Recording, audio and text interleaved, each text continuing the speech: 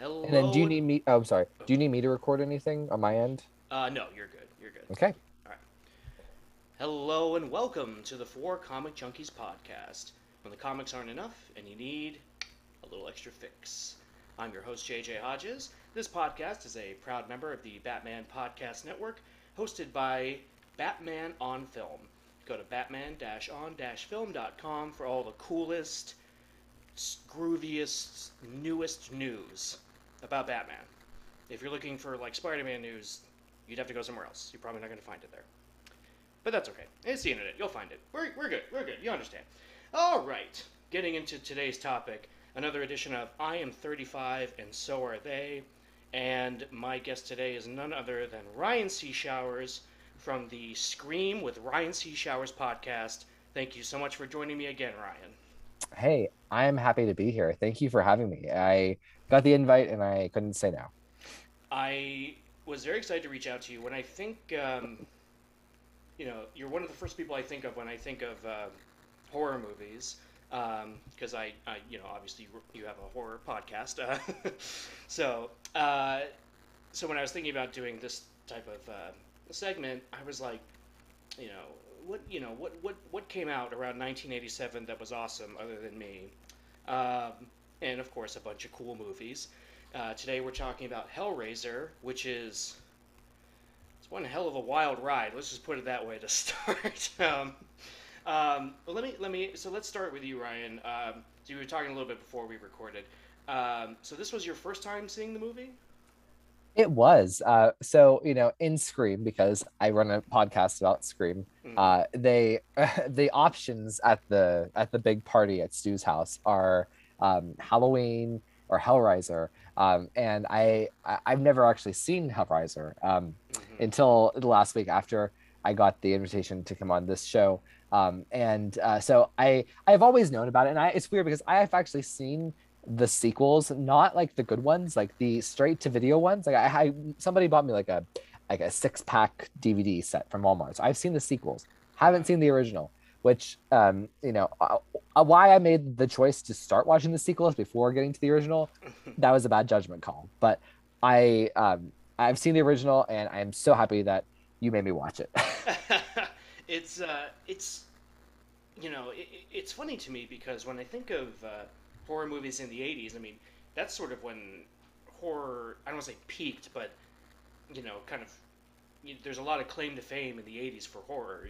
There's of course all the Friday the 13th, Nightmare on Elm Street, at least the first couple of Hellraisers, and even like The Thing, The Fly, these weird like body horror movies, which I would include Hellraiser with that because it's such a it's kind of gross to Yeah. watch. Um, but I thought of it along the lines of like The Fly or The Thing because it's just so it is very much a body horror like you you don't want to look but you simultaneously can't look away kind of story if that makes any sort of sense.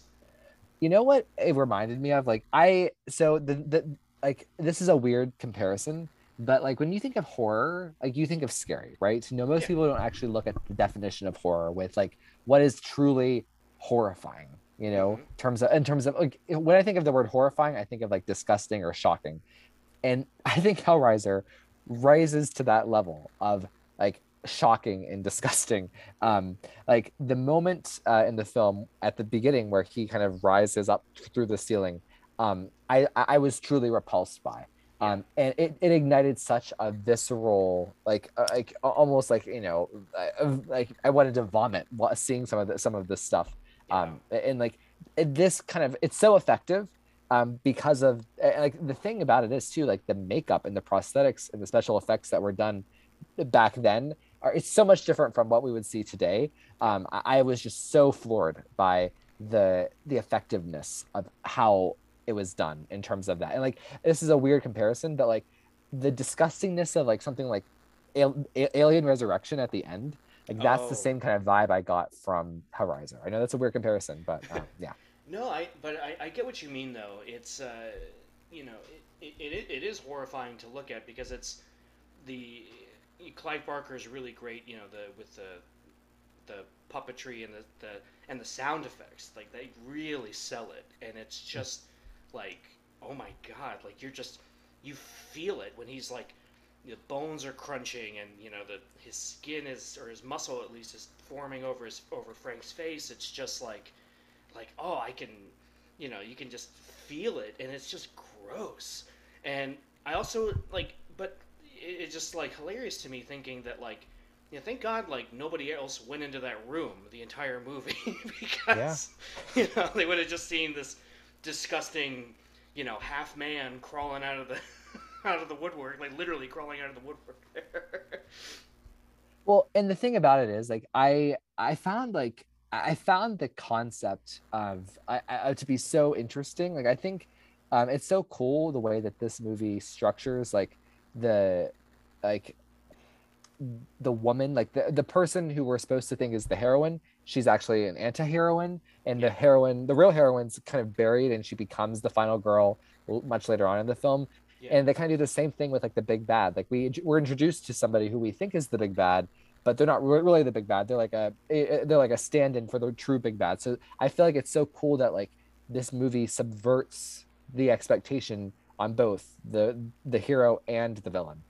Because at first I was thinking, oh, this is such an interesting take on like, an anti-hero female lead, and sex, and based on like a backlash to like the feminism of like of the second wave, mm-hmm. with it like in the 80s when this movie came out, kind of like in the vein of Fatal Attraction. I thought it was such an interesting commentary, but they subvert that storyline altogether. Like the screenplay is actually very um, delicately constructed, I think. It is interesting because the first time you see Pinhead, who's not called Pinhead in this movie, not until the sequels, um, which, by the way, it's funny because I'm just the opposite of you. I've actually never seen the sequels, so I got to get on that. Don't. But I'm very morbidly curious. I did see, my best friend and I watched Candyman 2 about a Okay. year and a half ago, I think during like quarantine, and because we were big fans of the first Candyman, also Clive Barker. Also has a milestone this year. It's 30 years old. How about that? Um, anyway, back to the topic. I oh, now I lost my train of thought. Sequels. All right, yeah, Candyman 2. We watched it, and at the end of it, we were just like, so I didn't realize that I was gonna watch just the first one again, just with worse actors and the same plot, and Yeah. but that's exactly what Candyman 2 is. Whereas the newer Candyman, I did quite enjoy the with Yahya Abdul Mateen. I did enjoy that one. I saw that in the movie theater last year. But again, I digress. I actually really enjoy the Candyman. I think there's a lot of very interesting things that are done with that film last Uh, year. yeah, I know. I agree very much so. And of course, with Jordan Peele on board, you can hardly go wrong. So, but but I like how you put it, that there's the movie. When we first see Pinhead, we're kind of, I think our first thought is, oh, that's the villain. He's the Hmm. bad guy. He's the one that's going to torment this family or whatever. And that's not the case at all. Like, he's just kind of a part of it, in a weird way, where like the Cenobites aren't, they're not really evil. They're just sort of, they just are what they are, which is such an Hmm. interesting concept. They're not invading our world trying to steal people's souls. It's like, if you come here, then that's on you. You chose this, which is a strange, which is sort of how, like, Christians define hell anyway, right? It's like, you choose to, you know leave God out of your life, then that's where you go. Um, which, as I grew older, it never made any sense to me. I'm like, wait, if God is everywhere, then why doesn't that work? It's like, well, people reject God and they go to hell. I'm like, but God's all forgiving. It's like, yeah, but if they don't want forgiveness, I'm like, I don't know. So this all sounds fishy to me. That was my thought process at 13 and still at 35. But I find that aspect of it really interesting, where they are very scary to look at, the 3 or 4 Cenobites we get in this movie. But again, they're not. They're just sort of logical. They're not. They're just sort of like, hey, they were talking to Kirsty, like, you open the box, you're here now. Hmm. this is what we do, and it's just kind of funny that it's like I'm realizing as I'm saying it, it's like Monsters Inc. It's like it's just our job, man. Like you came here, like I don't know what to tell you. Yeah, no, I agree 100%. It's the way that the way that they characterized them really it really surprised me. Hmm. And the way that Pinhead was characterized was quite surprising compared to the legacy of this franchise for someone who had never seen the films before, if that makes sense. Or Yeah, I'm sorry, the original film before. yeah. Well, it's I was reading about the movie, and Doug Bradley, who plays Pinhead, he he'd done a lot of stage work. I don't think he'd done much film, and so he's used to being big and broad. Like you gotta make sure everybody in the audience can see what you're doing. Whereas Clive Barker kind of told him to pull back, and I think he Hmm. really does an excellent job because he doesn't really move. He doesn't really even emote much. Hmm. It's just for him like and that makes him scary because the second you see him, it's like this guy's in control, Yeah. and we're fucked. you know, like literally and figuratively, especially in Frank's case. Mhm. Um, but and it's just such a interesting way to go with the movie where we start with Frank and Frank gets sucked into their dimension, and then we go to his brother and wife, and we just sort of and I think for a few minutes you're a little bit like, at least for me when you're watching, like where is this going, like who's like is the brother going to be involved in some way, or is the what's the wife's story, is the daughter going to do something, and then through the flashbacks with Julia's ever changing 80s hair um, we learn about their affair, and it's just like it's just wild. Like wow, like this movie isn't like you said structured so differently than what I think we were used to. I have to say, I was floored by the montage and how they revealed the affair and the way that they use flashbacks. And it's mind blowing Yeah. the way that this is like the first, I guess what it's called, the rising action. Yeah. Whenever like after the movie's kind of set up and we kind of really get the meat of what's going on. I was floored by it. And like this is a very I think the actor and I'm gonna embrace my RCS gayness here for a second. Sure. We are recording in Pride Month. Um, I don't think I think the actor who plays Frank in the flashbacks is hot. But other than that, I don't really think this movie has particularly attractive actors in it. Yeah. Yet there is such a sensual and erotic flavor to this movie that it's like smoking, it's just infectious, it just overtakes you. And I think it just goes to the effectiveness of the mood that this movie creates, and a lot of it is told through how they construct the reveal of the affair, and then how she brings these men back to the house, and her we see her motives versus their motives, and Frank's motive. Like it's so cool, and there's so much subtext, and it's so the directing here is so strong. Hmm. It's one of these movies where the direction just for not no pun intended, but sticks you with like a bunch of pins. Like it just it's really there is such an impact that's left on you, and you're so engrossed like in it. And I think the moment of magic started for me really was that big montage where it's kind of we start putting the pieces together of the affair. Yeah.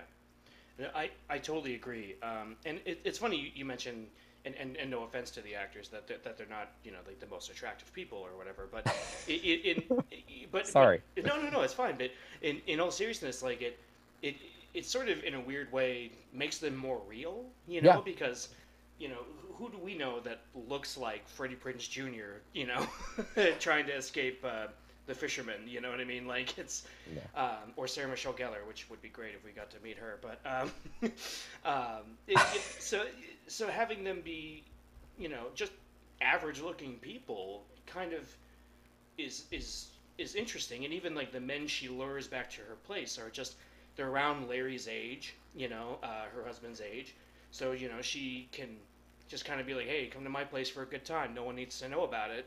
And a lot of these, probably sad, lonely, either divorced men or unhappy in their marriage men are just like, sure, why not? Um, and and then it's just so it's so gruesome. She's how far she's willing to go for Frank when in all seriousness, I got the vibe almost immediately that like if the roles were reversed, Frank would not do the same for her. Oh no, like honestly, her motivations are a mystery to me. Because again, I assumed that she was our heroine, Yeah, until and then whenever she kills or whenever she takes the axe and strikes the first couple of guys, like I was with her to a point where I was rooting for her just because we're trained to root for the main character, and especially a then female she character in a horror film. exactly in a Yeah, horror film. yeah, And in a way, I do empathize with her because the relationship between her and Frank is kind of depicted as kind of as violent. yeah. It's not seen as a healthy relationship whenever he is normal, in the Right. flashbacks. So that makes her motivations all the weirder. Um, Afterwards, like I didn't understand why she was so attached to him. Post, uh, post skin, if that makes sense. Um, Yeah. but I think that made the movie so much trickier and again so much more engrossing because we don't really know what's going on and like we're constantly being challenged here with this narrative. And I do think she is a great character and I think this dynamic between them is so great, but it is puzzling. Have you ever seen the movie Unfaithful with Diane Lane and Richard Gere? Of course, Okay, yes. yeah. So it reminds me of that a little bit. The affair she has, the name of the actor is escaping me. Um, the affair she has in that film, Diane Lane, because it is just like it doesn't seem like it's fun. Yeah, I mean they're kind of having fun because like sex is kind of fun, but it's like kind of. well I wouldn't know. It's been a while. Anyway, but but seriously, it's like it just is so there's a there's a toxicity and a I don't know I guess for lack of a better word like a clinginess that Julia has to Frank that is so bizarre and so like Hmm. but also not bizarre. Again, there's a reality to it that I don't sit there and go, I don't understand her motivations. Like we were kind of laughing about it before, because her motivation is basically to fuck this guy again. But it's but there's obviously more to it than just that. I'm simplifying it for a joke, but you know what I mean. Hmm. And I think that like I'm sure if we dig and I mean it's kind of the spuffy of it all, right? Mm, I don't want to use the word abusive relationship because I'm not sure if this rises to that level, but you can definitely argue that it's a manipulative and kind of has like a violent taste to it. yeah. Um, and I guess it's in the most reductive sense, we could just always pivot back to the spuffy of it all, the abusive kind of addictive, addicted to the darkness kind of thing, or just having that abusive relationships are really complicated. I've been in one; it's tough. So I guess you can always go there. But I think the thing that there is something about Frank that is very charming and that seduces part of the audience as well. So I guess you kind of get that from her. You kind of get that too, a little bit. I don't know. Am I just talking in my butt here? No, no, no. I get what you mean. It's because you look at Larry and like Larry cuts his hand when they're pulling the bed up the stairs Hmm. and and he's just this like and you get the sense like kind of the first second you meet him I'm like that's a dad right there. That's a guy that's gonna walk into a room and just say the cheesiest joke Yep. and nobody's gonna laugh but he thinks he's funny and cute and charming and and even like at the dinner party when he's like I should sue the hospital. What are these doctors doing? Blah blah blah. I cut my hand. They weren't even helping me, and it's just like man, this guy is just such a, you know, uh, just such a square, and you can feel Julia in the scene just feeling so like trapped and annoyed, and she's like, I'm gonna go to bed. Like I don't want to deal with this anymore. So there's an Frank is alluring because oh oh, that's the brother we don't talk about. Oh, that he's dangerous, he's sexy, and he wants me, kind of feeling that unfortunately is, in an abusive relationship all too easy to fall in line with. Like, you'll just your your shields will go down and just be like, no, this is the one, and I will do anything to keep the one, even if logic is out in all cases, logic is out the window.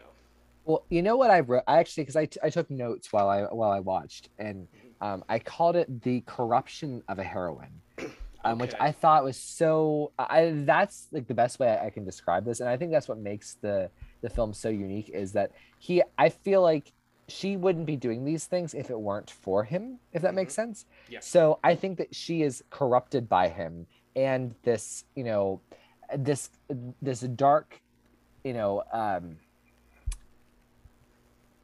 this dark and seductive thing that they have going on that she can't get out of, this this addictive thing in relationship. It just slowly corrupts her to the point where there's nothing left, Yeah. because I don't think that she starts out as an evil person who would kill people, but she's pushed there by this abusive relationship. So maybe that's kind of the maybe that's the narrative that Hellraiser is kind of striking with this core relationship. I also kind of wonder, do you think like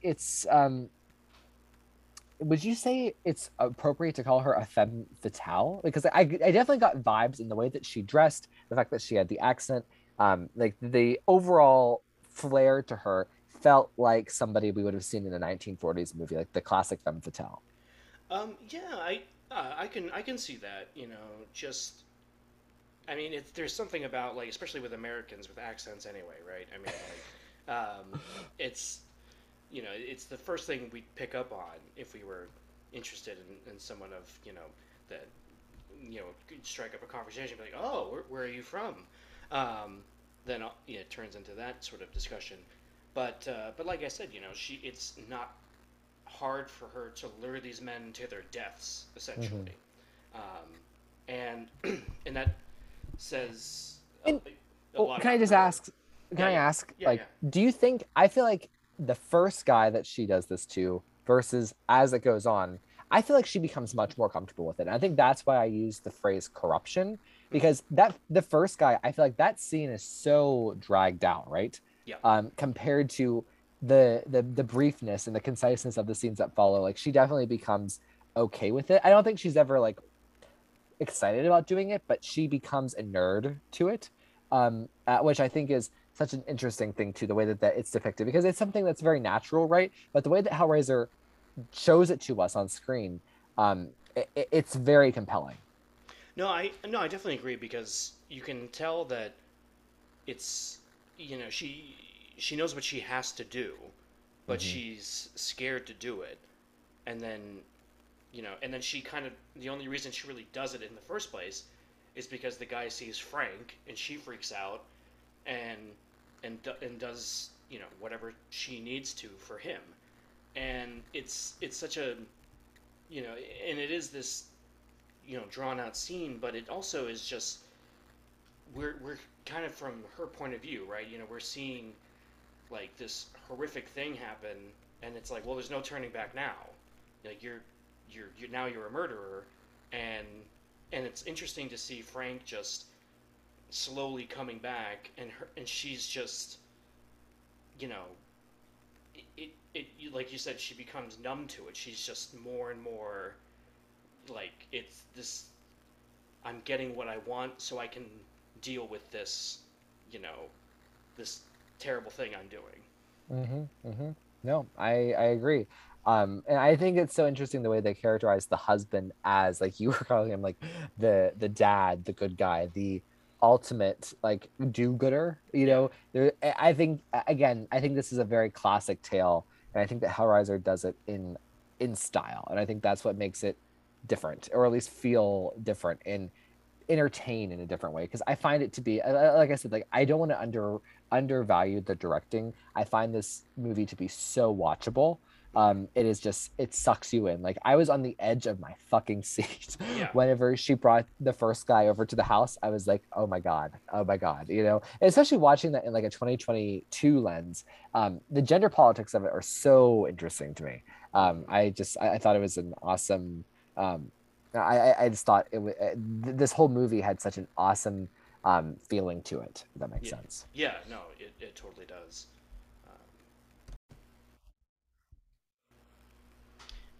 I I think what works for Larry is just it's like he's just a pretty simple character. We don't need much backstory or anything on him. All we really need to know is that he's just he's Kirsty's dad, he's Julia's husband, and he's just kind of a normal regular guy. And then so when these all these horrific things are happening around him, he doesn't even really get to be a part of it, until he becomes like literally Frank's skin at the end, which is twisted and weird in its own right. Honestly, the twists that I wasn't expecting, like there are so many twists in this movie. Yeah. I feel like but that twist, I literally like, gasped. Like you can tell something's off, right? But like I didn't realize that it was taken to that length. It was lovely. I thought it was a really nice way to advance the chess pieces to get to the finale. You know.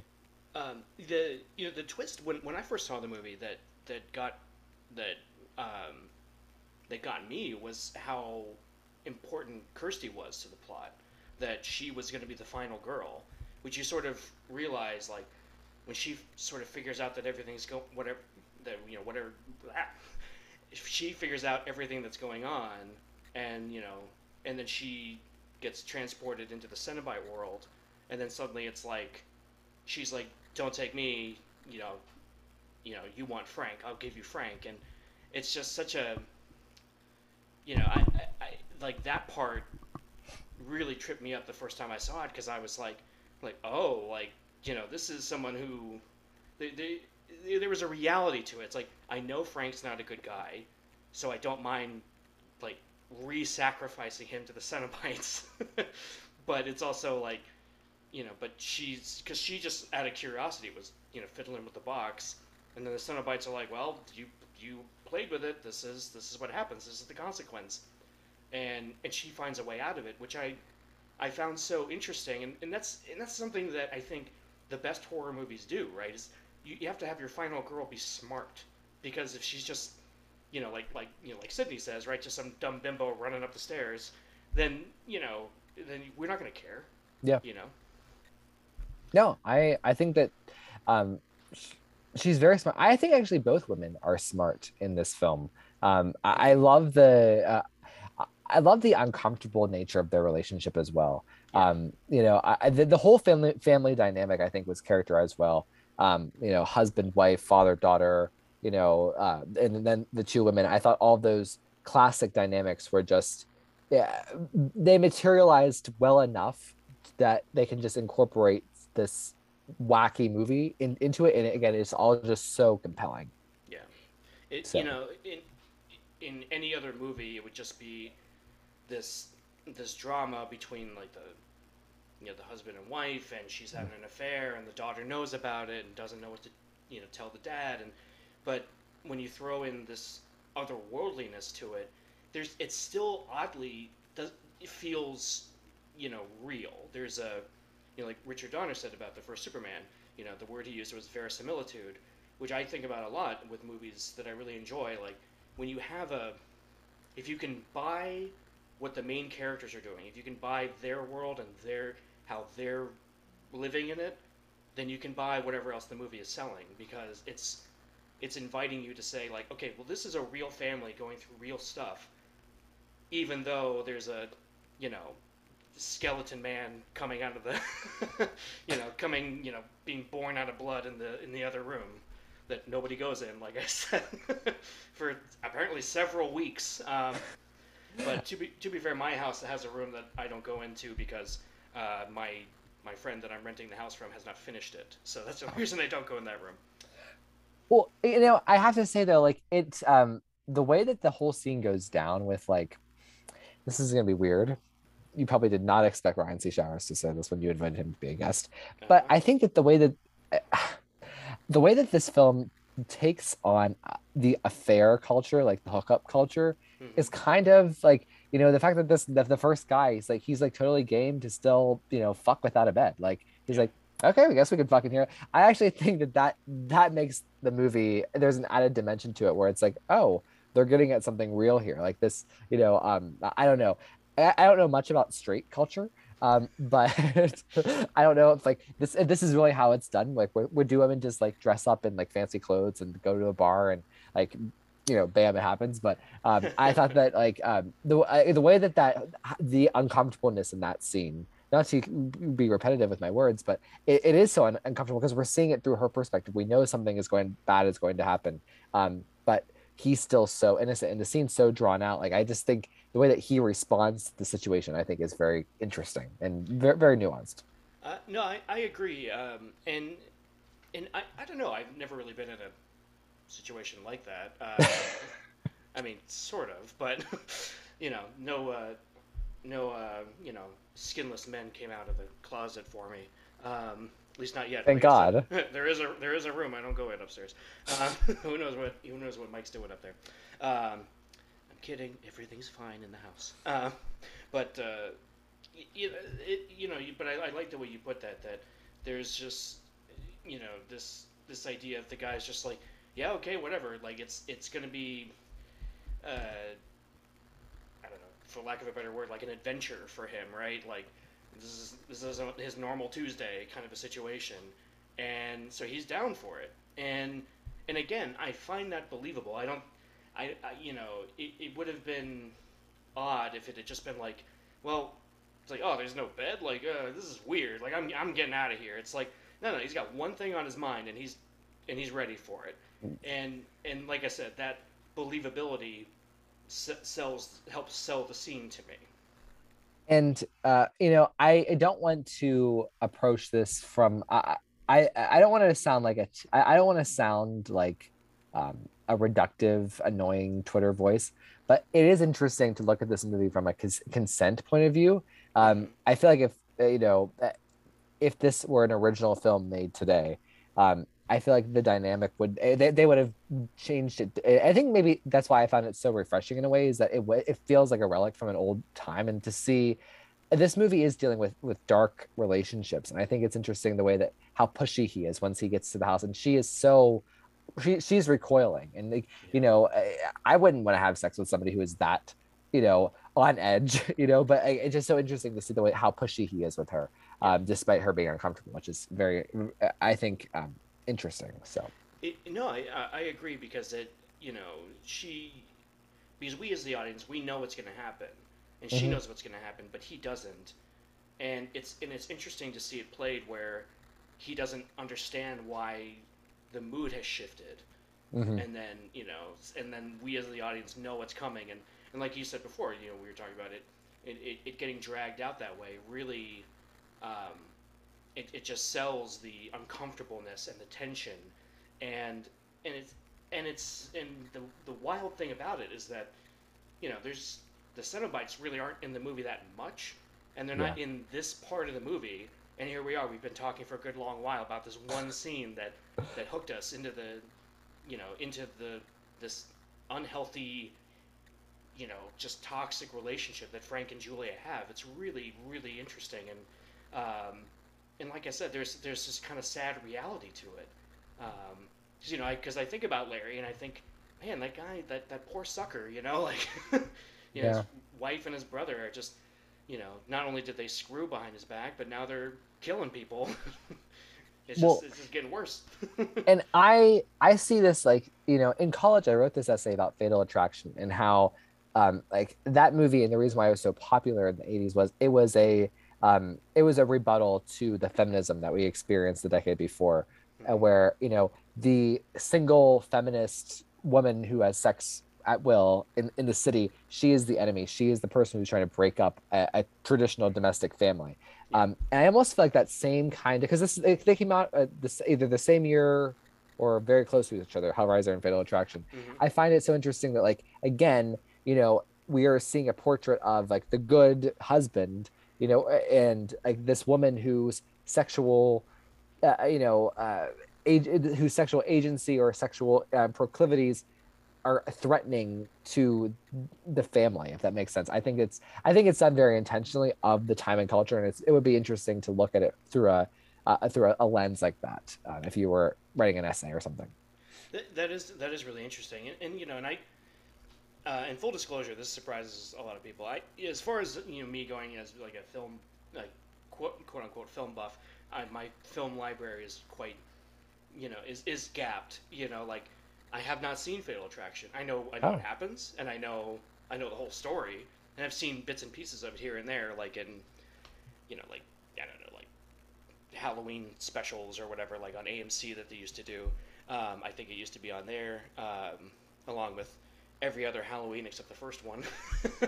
um, and same with like I think like one or two of the Nightmare movies. It's weird. It's like just show them all. It's weird that you're only showing a couple. Anyway, um, but and it's just but again, there's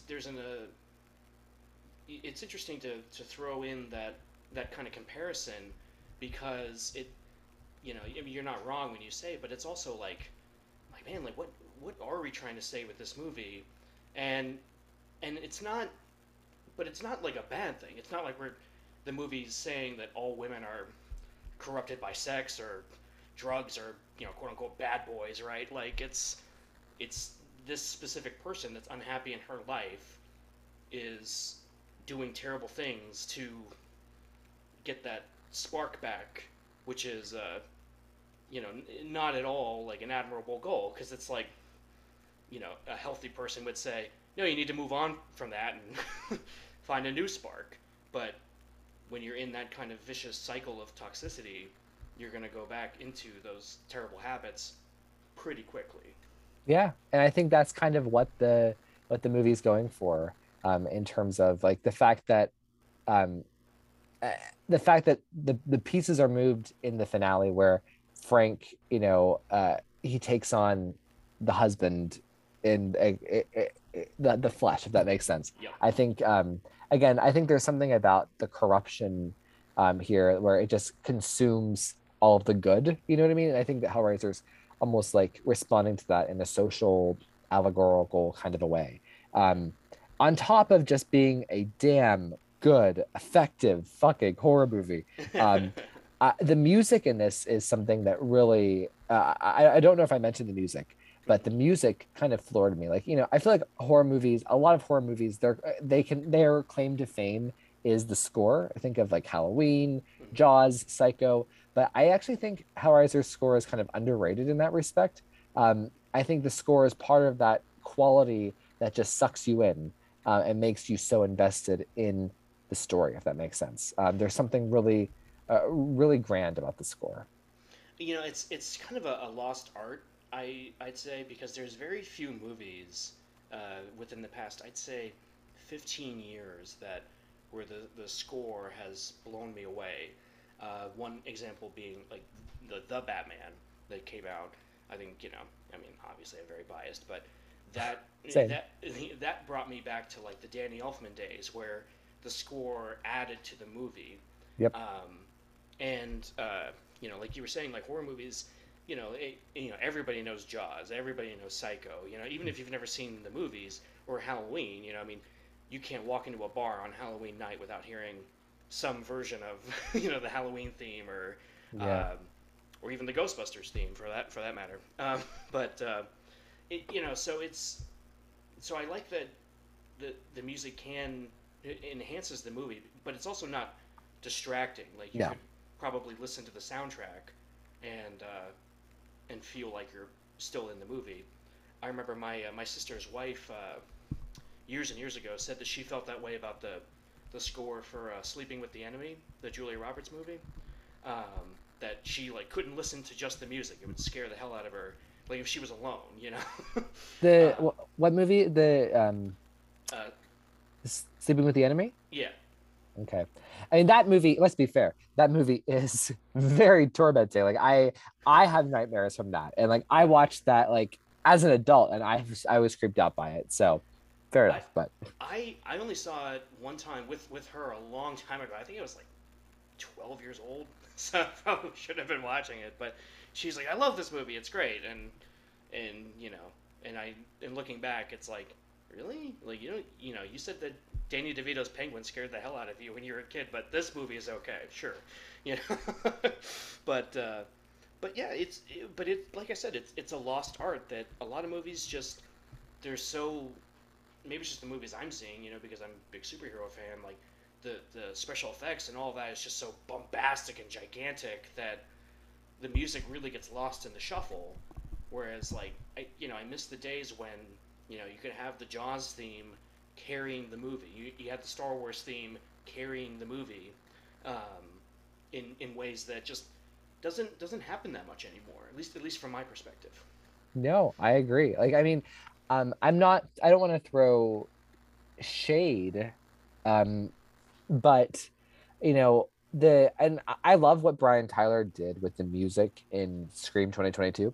Mm-hmm. And I think that he does a great job of kind of mimicking Marco Beltrami and kind of getting the tone right for Scream 2022. Yep. But compared to what the original trilogy was for Marco Beltrami, it doesn't quite match up.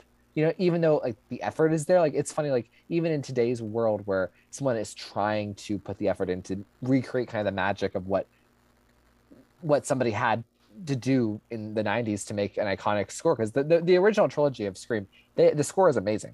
Yep. And he didn't quite succeed. He didn't quite succeed at the same level. I think it's still a success. It's just not, it's not the A+ success, and of continuity, if that makes sense. But even Yep. so, like, I mean, I just don't, I don't, even for like something like Scream 4, Marco Beltrami, who, same guy, but he kind of dipped big time with the score. It seemed like it didn't matter, and I think that's a quality that's so important to horror films. And whenever you take that away, I think that's why we have seen such a shift and a change in horror films in Yep. terms of like the way that they sound, right?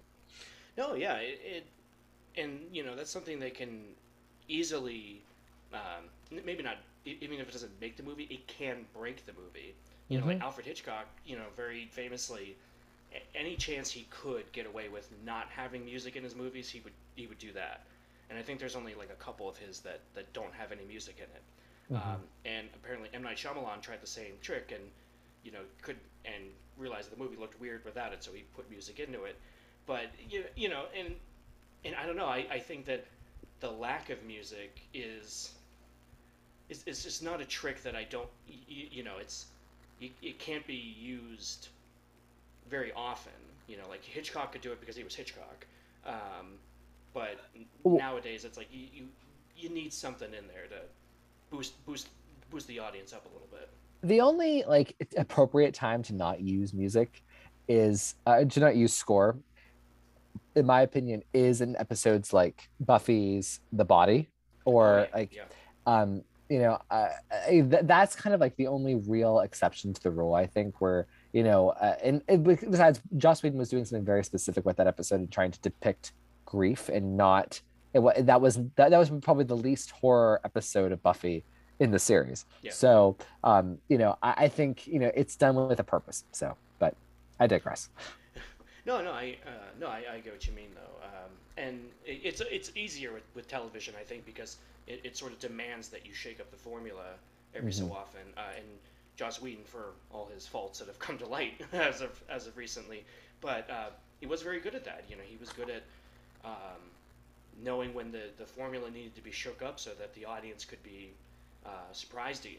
Could be surprised again. That's why it's part of the reason like Buffy has some longevity to it, and why there's still like there's an ongoing comic book and all this other stuff, because it basically says like there's still an audience here that loves this, Hmm. and and it understands that you gotta just you gotta do something different.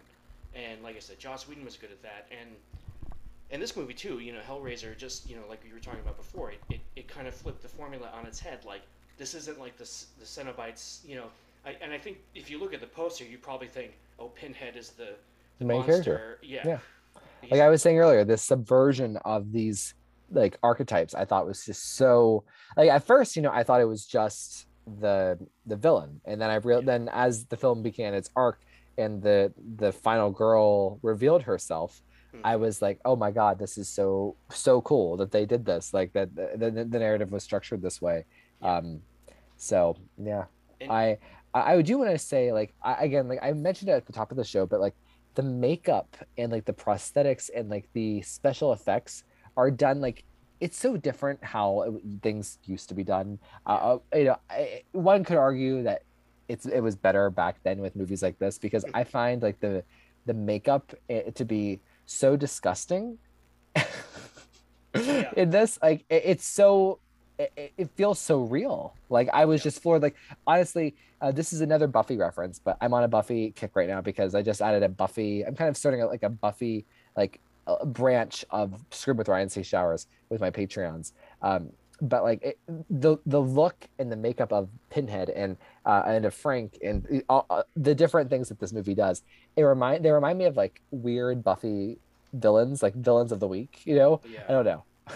No, I think it's stuff that I've talked about before on this show, like ad nauseum. It's like I miss the days when we didn't just rely on fucking CGI to do all the work for us. It's part of the reason that like Stranger Things season 4, like Vecna, I was so relieved seeing all these behind the scenes and oh, that's a person in a costume and prosthetics, and there's obviously a lot of CGI, but it's an actual actor doing that stuff with the other actors, and it's just like such a relief. I'm like, oh, that's why those scenes are that much more powerful, because you actually if you're gonna walk into on set and there's Pinhead staring at you, that scare the shit out of you. um, that's something that I think just it is kind of a lost art. Much like the movie scores. It's just like I've said this about other stuff like the original Ninja Turtles. Like I miss the costumes. Instead of the big CGI guys. I miss and even like with excuse me, like with the Iron Man movies, there was some costume that Robert Downey Jr. would wear, but then as the movies went on, he wasn't wearing a costume anymore. It was just like a gray jumpsuit, and they even did it with Spider Man, and I was like, you don't have to do that with Spider Man though. He's supposed to look like he's in a skin tight costume that could break at any second. Um, Literally. but yeah, and it's just that's a conversation for another day. But yeah, and I like that the designs are really unique and scary and weird. It's not just this devil-looking guy. It's Pinhead. And I remember in going to it's called Knight's Movie Store in the town I lived in when I was a kid. Um, seeing like the posters and just thinking right off the bat like that's scary. I don't want to watch that movie ever. And then 20 years later I did, but but at the time it was just like just that one image, I was like, that's scary enough, which says a lot that just the poster scared me Yeah. as a kid, and almost turned me off to the movie until I got wise and said, hey, horror movies are fun too. So, Horror movies are fun too. yeah. um, so it's interesting. I think that the how the movie plays out because we don't get to you know there's not a lot of world building or anything like that. It's a very small group of people. Yep. Um, Whereas, I feel like nowadays movies try their hardest to. It's either like a giant cast or it's the smallest cast you can get, Yeah. and I didn't even realize it until like how.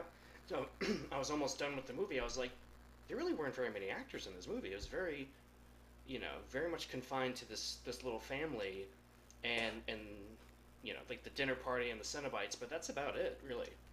And I think that kind of goes to like the film's runtime to me is so funny. Like it's very short. It's a very short movie, Yeah. but I just feel like so much happens in this movie with this within the screenplay. But I think that goes to what you're saying is just like uh, the the small like the small size of the cast. I think that they really get all the juice out of each of the characters, Yep. and like all the potential out of these characters with and I think that's why such a short film feels so epic, if that makes sense. Yeah, no, it totally does. And it was nice, like when I was rewatching it because it had been a while, and I forgot how much Kirsty was in the movie. Because I don't know why, but I guess I was thinking of Poltergeist because the oldest daughter in that movie, she's only in like the beginning and then the end of the movie, you know. Hmm. And I think I don't know why, but I thought that's what was happening. So when she was in more of the movie, I was sitting there going, like, wait, like she's what am I thinking of? She's in more of this movie than I thought. But again, it makes sense because without even realizing it, we're building up to her being the hero in the end, as opposed to it being Larry or Julia having some sort of redemption moment or something. Redemption, Uh, because that's what I was expecting. I was expecting, okay, she's going to she's going to help with the murders, but she's not going to be culpable in such a way that she can't be redeemed. And I love that Hellraiser didn't do that. They pushed it and they embraced the darkness and like had the balls to do that, because you could have easily had the hero have the redemption, and that would have been easier and cleaner.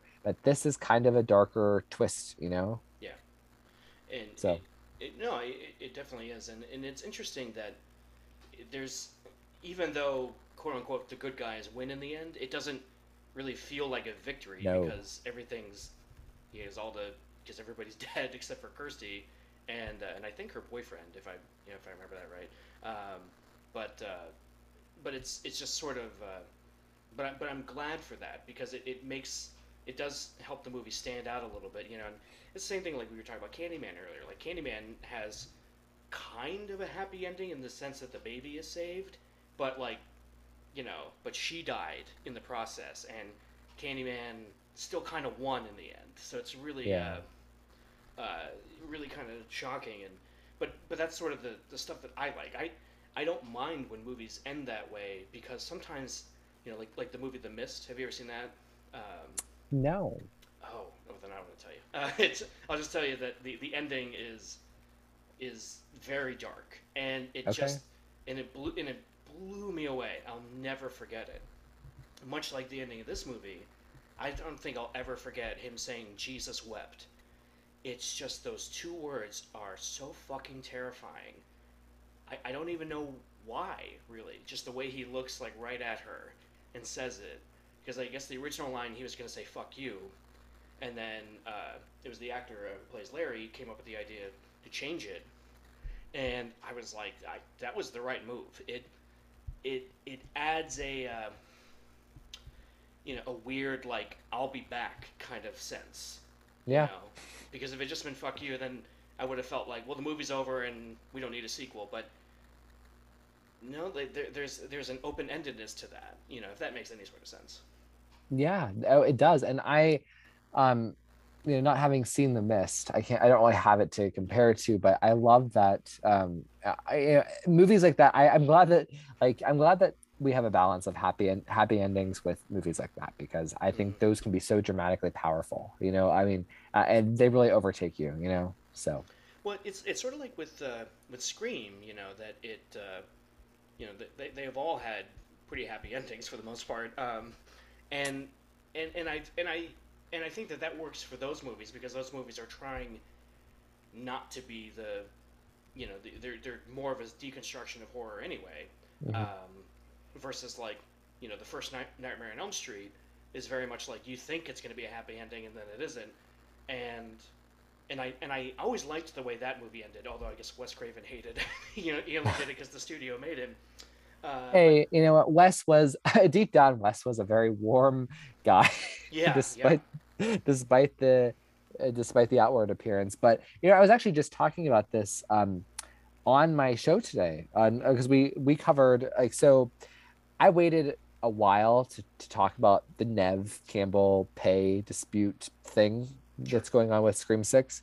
I wanted the dust to settle, and I really wanted to approach this topic from a very grounded perspective, and I didn't want to just take grind the surface of oh, you go girl, me too, like that to me is just not an interesting conversation, Hmm. or it doesn't really reveal the truth of what's really going on. So I wanted to take my time with it and let the dust settle, and we kind of were talking about Scream 6 and kind of what could happen in it. And so one of my friends, who was on the show today, he suggested that Sam will die at the end of Scream 6, and I just said I can't imagine that just doesn't seem like a Scream ending where you know uh, our the main character of five is gone, and Yeah. her sister, whom she reconciled with, and that was the big emotional center of the fifth movie, that she would be, that we can leave her like that at the end of a movie like this. So I don't know if Scream would ever do that, do an ending that was as shocking as something like A Nightmare on Elm Street, if that makes sense. Yeah, no, I agree, and you know, what just on that topic for just a second, like there's a part of me that's kind of glad Nev Campbell isn't in it because I don't want her getting legacied off the way like the original Star Wars cast was, right? You know, it's like, oh, we're gonna lose Han, then we're gonna lose Luke, and then lose Leia. It's like, I'm already worried about Courtney for this movie, so it's like I don't want to that you know that aspect of it to me is just like please don't. Like I going into this one, I knew one of them was gonna bite it, and I was like, and then like I said, it's like it's gonna be Dewey, and I'm not gonna be okay with that. Well, and from like on that, like I think it's important to tell these stories. Like, the difference is like Gail Weathers makes sense to be in another movie. I don't think Sydney makes sense where, she was kind of painted into the sunset at the end of Scream 5. That's yeah, She is, and she barely, and let's be real about Sydney in Scream 5. She wasn't really an active part of the movie for most of it. Like, even in the finale when she had 90% of her screen time in the final 20 minutes, she didn't do much. She was just there. And she's the only one of the four final girls in that sequence that didn't kill one of the killers. And I mean, she barely gets a moment to herself. So it's kind of like they were making her as irrelevant as possible because she is supposed to be happy. She's supposed to be with Mark Kincaid and her kids in suburbia. Like, whereas Gail Weathers, she lost the love of her life. And when Ghostface reemerges, she's gonna be fucking pissed. yeah. I think that is a more urgent story to tell us. I would rather them tell that story than just awkwardly make Sydney a part of it for no reason. So um, it's a complicated situation, and I think Nev will be back in the future when there is a story about her where she is the lead. I think the problem was I don't think she was given that she had a big role in it. I think I think she had a very small part. Obviously, if they could have rewritten it and cut her out of it so easily, and I think where her expectation of the salary was versus the work that she would have had to have done, it just didn't match up, and there was just no productive communication about it. So Yeah. that's my conclusion. So Um, it's sorry. no, all good. I'd be weirded out if there wasn't any like scream talk during this. It would have to be like I'm private messaging you, going, "Is there somebody in the house? Like you haven't mentioned scream." So, There's a gun call, to my head. call the police. But so I think this type of series would be interesting to revisit, like in a Halloween, in a Scream, Candyman kind of Agree. sense, because there's this world is so the first, Vast. yeah, in the first movie, just and I think what's great about it is that it barely touches on anything. It just it's like we were talking about. It's more about the family than it is anything else. The Mm-hmm. the otherworldliness, the hell aspect of it is so almost secondary to the plot. It's just sort of used to sell the movie, which is smart, of course. Um, but like you said, you were captivated by like the affair scene and everything. It's like so you're not even sitting there going, "Oh, I thought Pinhead looked so cool, and I was so excited to see him." Like, you know, that's the mark of a really great story, in my opinion. And why I would love to see some sort of legacy sequel like a Halloween, or they're working on an Exorcist sequel that's supposed to take place after part one, um, which I think it's the same guys who did Halloween, if I'm not mistaken, Mm-hmm. like David Gordon Green and Danny McBride, which which is hilarious to me. Like if you ever watch Eastbound and Down and then Halloween, you're like, those two guys made the same fucking thing. That's weird. But I would, but I don't know, I would love to see some sort of part two 35 years later. Well, the thing about, like, I'm so glad that you mentioned this is on my thing, is like I feel like I don't really know much about the mythology of these guys of Pinhead and like this whole other universe. Like it's so like uh, selectively incorporated into this movie. So now, even though I've seen some of the sequels, I would love to. I would probably understand them more. Yep. Because I don't, I think that's the beauty of this movie. Like, and I wanted to ask you, like, this is just my, me as a podcaster myself. Do you think that they expected this movie to go on to be a huge success where they would explore the mythology more deeply, or do you think that they just constructed it to be like this elusive kind of thing? I I don't think I don't think they, if it's anything like, I think a lot of some of my favorite movies were made, sort of by the skin of the filmmaker's teeth back in the day. They were happy just to get this one out, and Mhm. never in their wildest dreams imagine that they get to do a second, let alone three, four. I think there's six Hellraisers. I'm not 100% sure, but I'm pretty sure there's at least six. And it's like same thing with George Lucas and Star Wars. Like he was just happy to get that out in the world, and Spielberg with Jaws, and it's just and that kind of behind the scenes drama is just as interesting as the movie itself to me. Mhm. Um, so no, I don't think that. I think they were just, Clive Barker was just happy to get this one out in the world, and when it was successful, then it's like, okay, great, now we can continue and do more. Um, because, like I said, even though I felt like there's an open endedness to it, it it it also didn't. There's no cliffhanger. You know what I mean? Yeah, which I think is such a cool way because like in the way I just don't think that if I had to guess, I'm sure that it was always in the back of their minds to explore this more deeply, but I don't think you start out and you spend so much time with the family, if you are concerned with the mythology, if that makes sense. Right. No, no, I Like, totally agree. and one could argue that the mythology probably ruined the series, Mm-hmm. with the countless sequels, right? Yeah. That went straight to DVD or straight to video or whatever it was. Yeah. So, And I think that's just sort of that's sort of what these '80s horror movies did. I mean, they just would run them into the ground in a lot of cases. It even happened with like the Alien movies.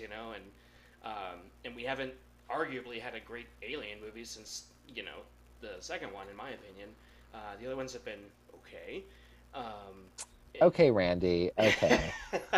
Sequels suck. But that's. But Get then away again, from her, you bitch. but at the same time, it's like you get it, it. It can be interesting. The problem with a lot of these horror movies is that they, especially in the '80s and the '90s, they were just churning them out so quick that they nobody cared. Like it seemed like nobody cared. Like it doesn't matter what the script is. People just want to see the monsters, and it's like, well, no, like we're here talking about Hellraiser because we were invested in the characters, and Pinhead's cool and he's scary, but I'm more interested in the characters. Like same with Scream. It's like if those movies didn't have that core trio and the other supporting characters, it's just not as it's not nearly as interesting. Yeah, yeah, no, I agree. I mean, that's why I love Scream so much. That's why I have a podcast about it. And we're presented with a very interesting thing now with one of the members of the trio being gone. Effectively, the person who kind of, even though I feel like Gail and Sydney are like the superstars of the trio, and Dewey's the glue that holds them together and created this, and unified them. You just out of curiosity, if I remember correctly, on our episode of my podcast that you were on Mm-hmm. back in the last fall, you said Dewey was your favorite member of the trio, correct? Uh, Or did you pick Sid? no, I picked Sydney. Okay, Yeah. but no, I just I get, and I want your listeners to hear, like, I get compliments on your Mickey episode to this day. Oh, People have a lot of people have just been so moved by the way that you and I approached that topic of Mickey and Timothy Oliphant's character. It was people really loved people really loved your episode. So well, I appreciate that. And and that was a lot of fun. It was sort of the first time we had met, and it was just like I said this. When you came back, we talked about Silence of the Lambs. A few months ago. which Um, also I loved that was an amazing conversation as well. yeah. Like, and I'm so glad that. you picked that film because that's one of my favorite films, and so it was so cool to do your show now with my favorite, one of my top five favorite movies, Mhm. and now a movie that I was just seeing for the first time, but I still loved. Yeah, but I think what I love about having you on board here is you're offering much more perspective than I could, and I loved I loved your take on Julia's arc in the film and everything because it would have just been, you know, because if it was just me with maybe one of my friends, we probably would have just been like, oh man, like it's fucking gross when they're ripping him apart and everything, like. But we can actually get more into like the character study of it, which is, like I said, far more interesting than the scary stuff, which adds to it. But it doesn't. But ultimately, and probably why the sequels fail, go straight to video. No offense to the people involved, but it's you know, there's there was a story here, and I love being able to talk about that with you. Yeah, no, and I mean, RCS is gonna do what RCS does. I mean, this is this is I love talking about this stuff, and I love examining, like, especially in horror films, because they do not get their due. And no offense to you and your buddies with the, oh man, that was so cool when the skin got ripped off. Like, no offense, but I love, horror movies don't get the credit that they deserve as art forms, and I think there's so much passion behind people who make things like Buffy and Scream. Like, I was actually reading a book, where they interviewed Sarah Michelle Gellar, and she said that the people, like the cast and the crew and the writers, like, they lived and breathed the passion to make Buffy every week, and I think it shows in that Yep. show. And because, especially because there was no vanity with Buffy, it's not like they were going for Friends or ER types of ratings or Right. winning big awards like the Emmys. Like, they were historically, kicked out of that conversation, Yep. just because of prestige and whatever. So I love horror for that reason, is that there is no pretentiousness around it, if that makes sense. And, like, Yep. I don't think there's any pretentiousness around Hellraiser. I think there's a lot of passion and creativity and skill, and I think that's what makes it such a good movie. Like, I gave this movie a 9 out of 10. Like, that is Wow. a sacrosanct rating for me. And I was so impressed with it. Like, I actually want to watch it again. To be honest, like, I really admire the heck of it. There were some silly things that kept me from really going into 10 out of 10 territory. I'm not sure if they quite stick the Act 3 landing per se. But another moment I want to went to, like, just shout out is whenever the daughter she sees them going into the house. That moment, I was just on the edge of my seat. I was like, I literally audibly said something. I was just so invested in this movie. So thank you for giving me the assignment to watch it.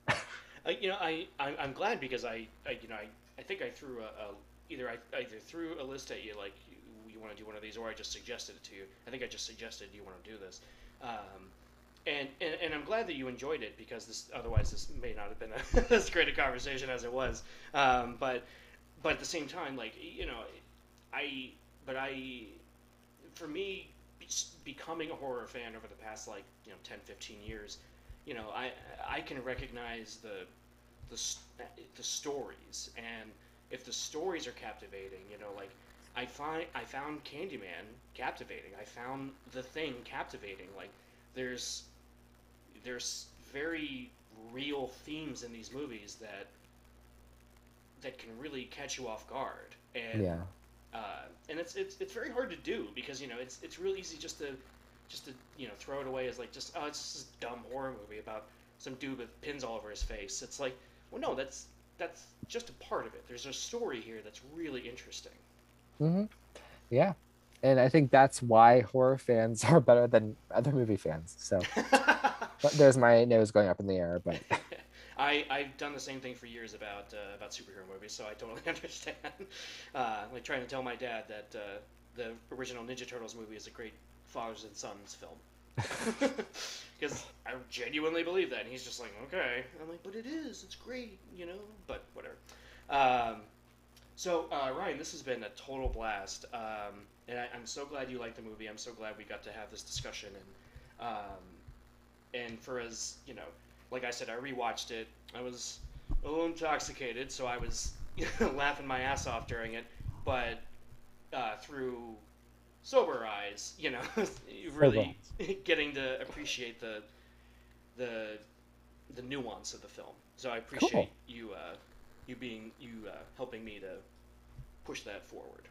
RCS is gonna RCS. What can I say? So. Go ahead and plug your show, where people can find you all over the interwebs. All right. Well, my show is Scream with Ryan C. Showers. And so follow my show. You can find it on Apple, Spotify, wherever. Follow me on Twitter. It's Scream with RCS. And follow me on, you can subscribe to me on Patreon. I have a wonderful, wonderful community with great horror Scream people. Honestly, my podcast has just been such a wonderful thing in my life. I've interviewed, the filmmakers. I've become friends with the filmmakers. It's so cool. So if you like Scream or have any 90s nostalgia or like Buffy, come over my way. You'll be happy. And I also just want to give another shout out. So JJ, you live in Erie, correct? Yes. I live in like State College, Altoona, Mm-hmm. Clearfield area, and at my internship this summer, I'm working. We the where I work, we have a division in Erie, so I've been dealing a lot with Erie. So every time I like hear Erie, I do think of you. So Aw, well, that's awesome. yeah, Yeah, if you're ever down this way, let me know. We'll grab a drink, okay, or we'll go see what's out now. The black. Well, as of this recording, the Black Phone will be out, so that looks cool. Uh, yeah, and as for me, you can catch me at 4 Comic Junkies on Twitter, Facebook, Instagram. You can also check out my newer podcast, the Spider-Man Book Club, at Spider-Man Books on Twitter. It's small, but it's growing. Just like the little spider that bit Peter. Just kidding, it died like right after it didn't grow. Don't know why I said that. But folks, thank you so much for joining us today. This has been a total blast. Ryan is always a very articulate and energetic, passionate guest. So I love getting you on here. Um, and folks, we're just gonna leave you with Pinhead's mantra. Oh, the sights that we can show you. The all the things we can. Oh, shit! Drop my microphone. God damn it! All right, I ruined it. It's fine. It's fine.